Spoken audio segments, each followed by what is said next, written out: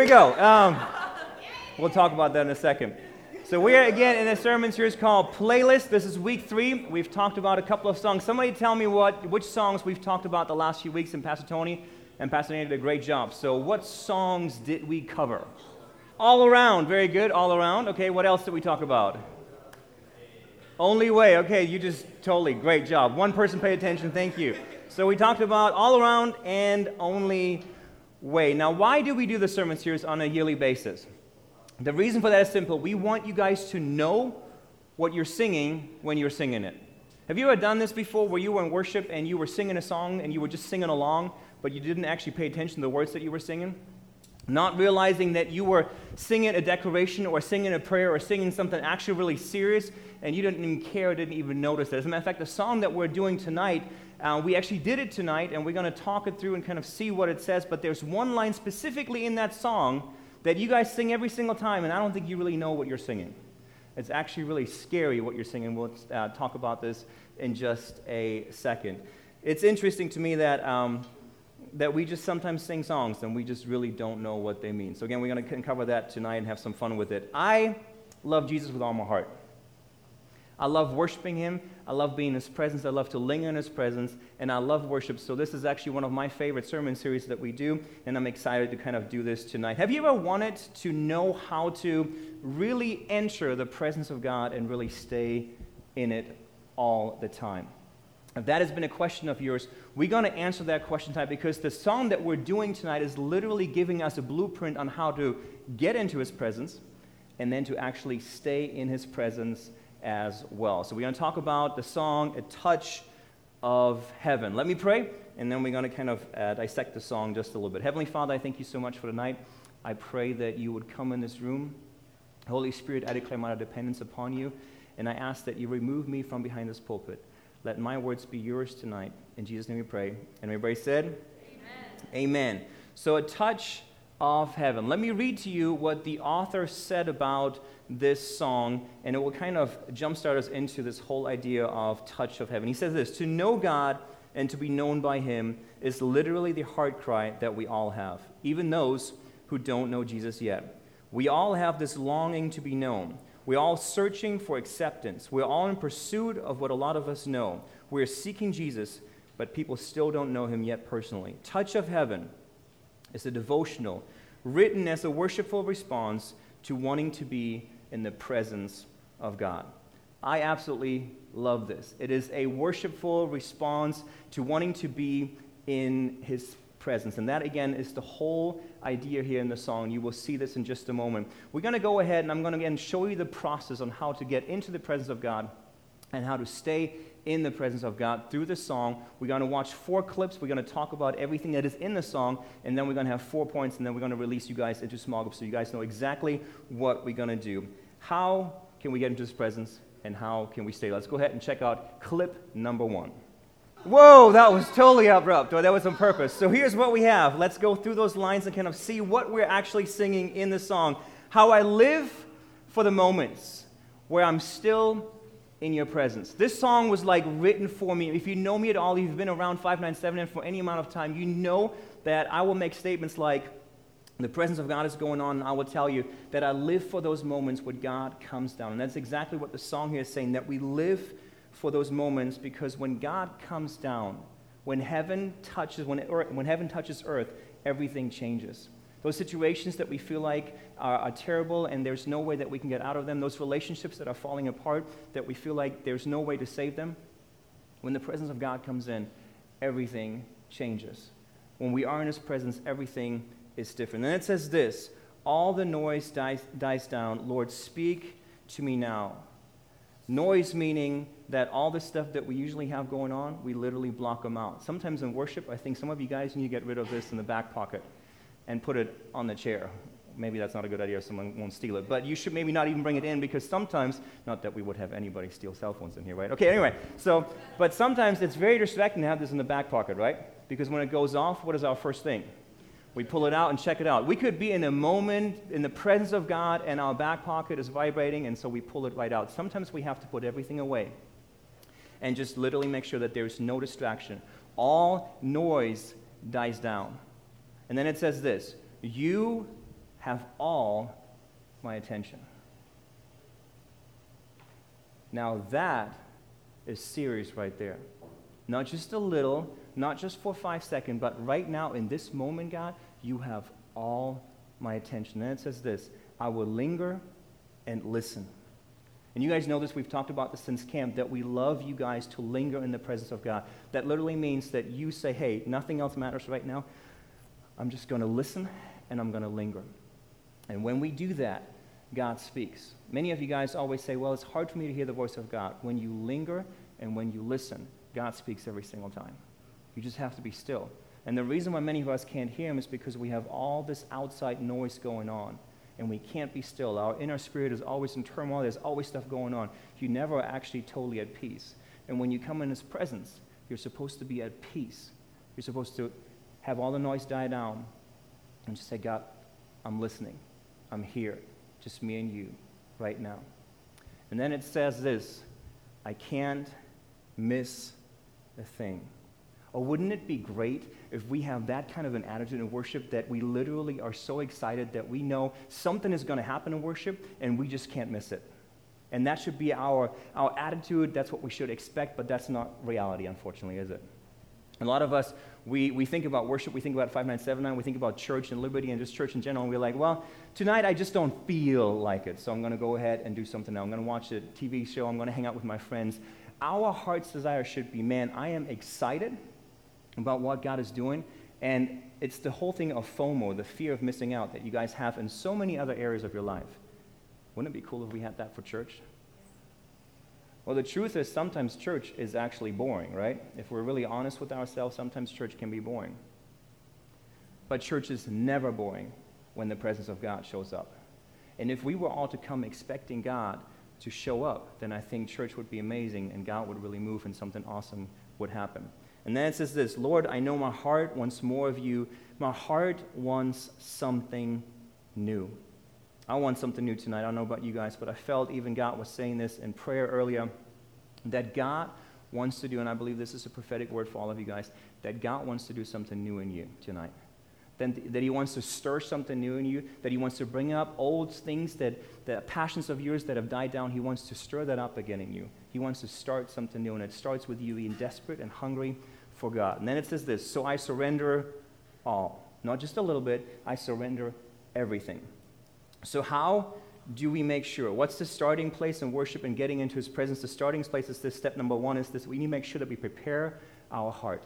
You need to prepare your heart when you come to worship, to make sure that you are ready, that all noise is down, there's nothing else that is distracting us, and our heart is ready to say, God, do what only you can do. In Psalm 37, verse 34, it says this, wait on the Lord and keep his way. So when we sing this song, we're inviting God to say, hey, God, do whatever you want to do, and my heart now is quiet before you. Let's go ahead and check out the next couple of lines here. All right, here's what it says. All I want is to live within your love. And here the next verse is what I was referring to. Here's what you guys sing, and I don't think you know what you're saying.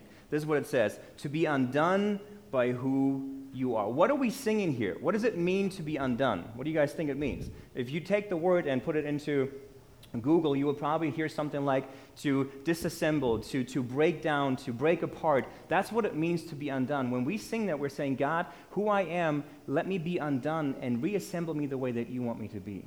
Take my heart and make my heart yours. That's a pretty scary thing to sing. And we just sing that sometimes because we don't listen to what we're singing. And again, that's the reason why we're doing this series right here. My desire is to know you deeper.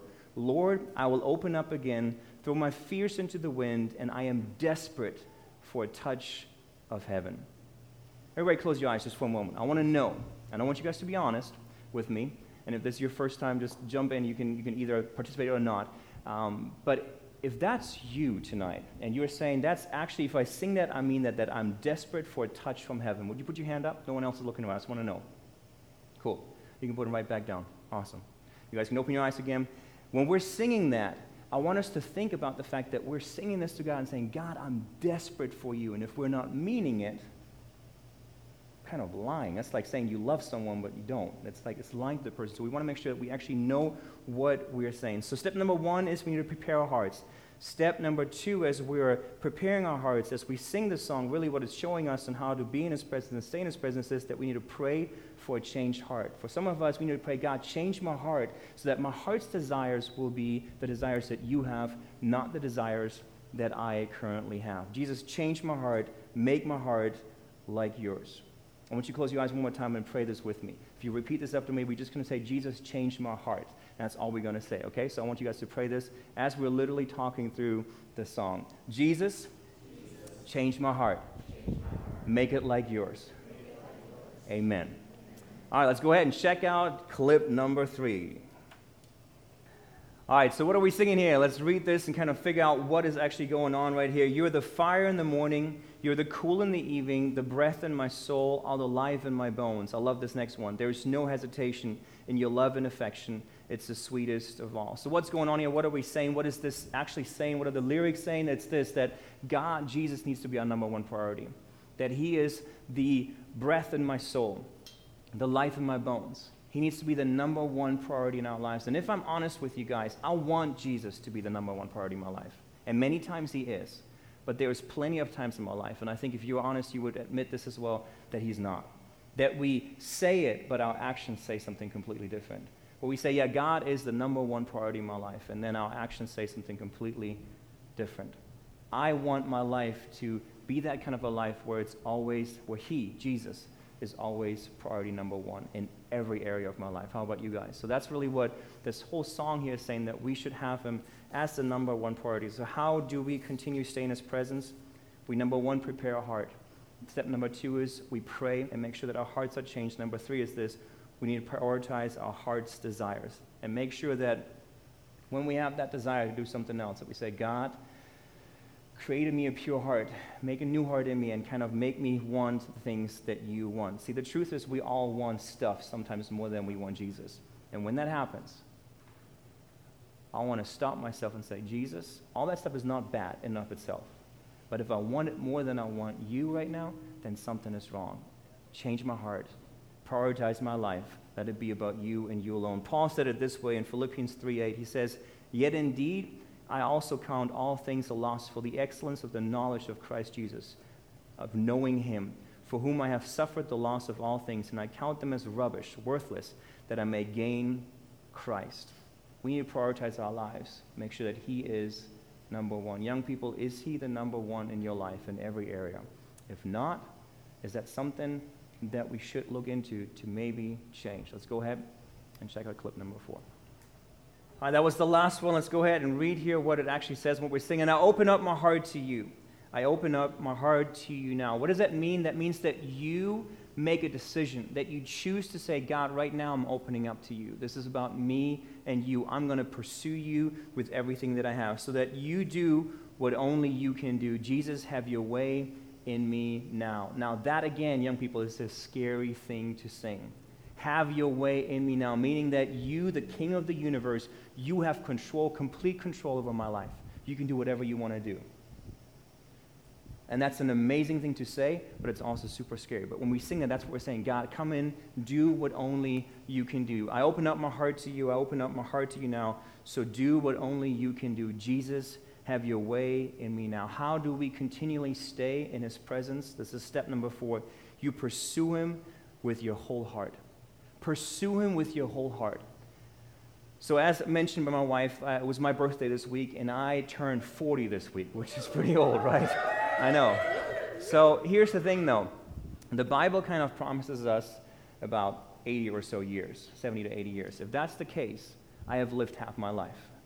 And I had a great life so far. It was awesome, and it's been great, and I have pursued Jesus. But my heart's desire is that from now on out, I will go twice as hard after Him for the rest of my life. I want to pursue Him with everything I have. I want to make a difference. I want to leave a legacy, and I only have half my life left.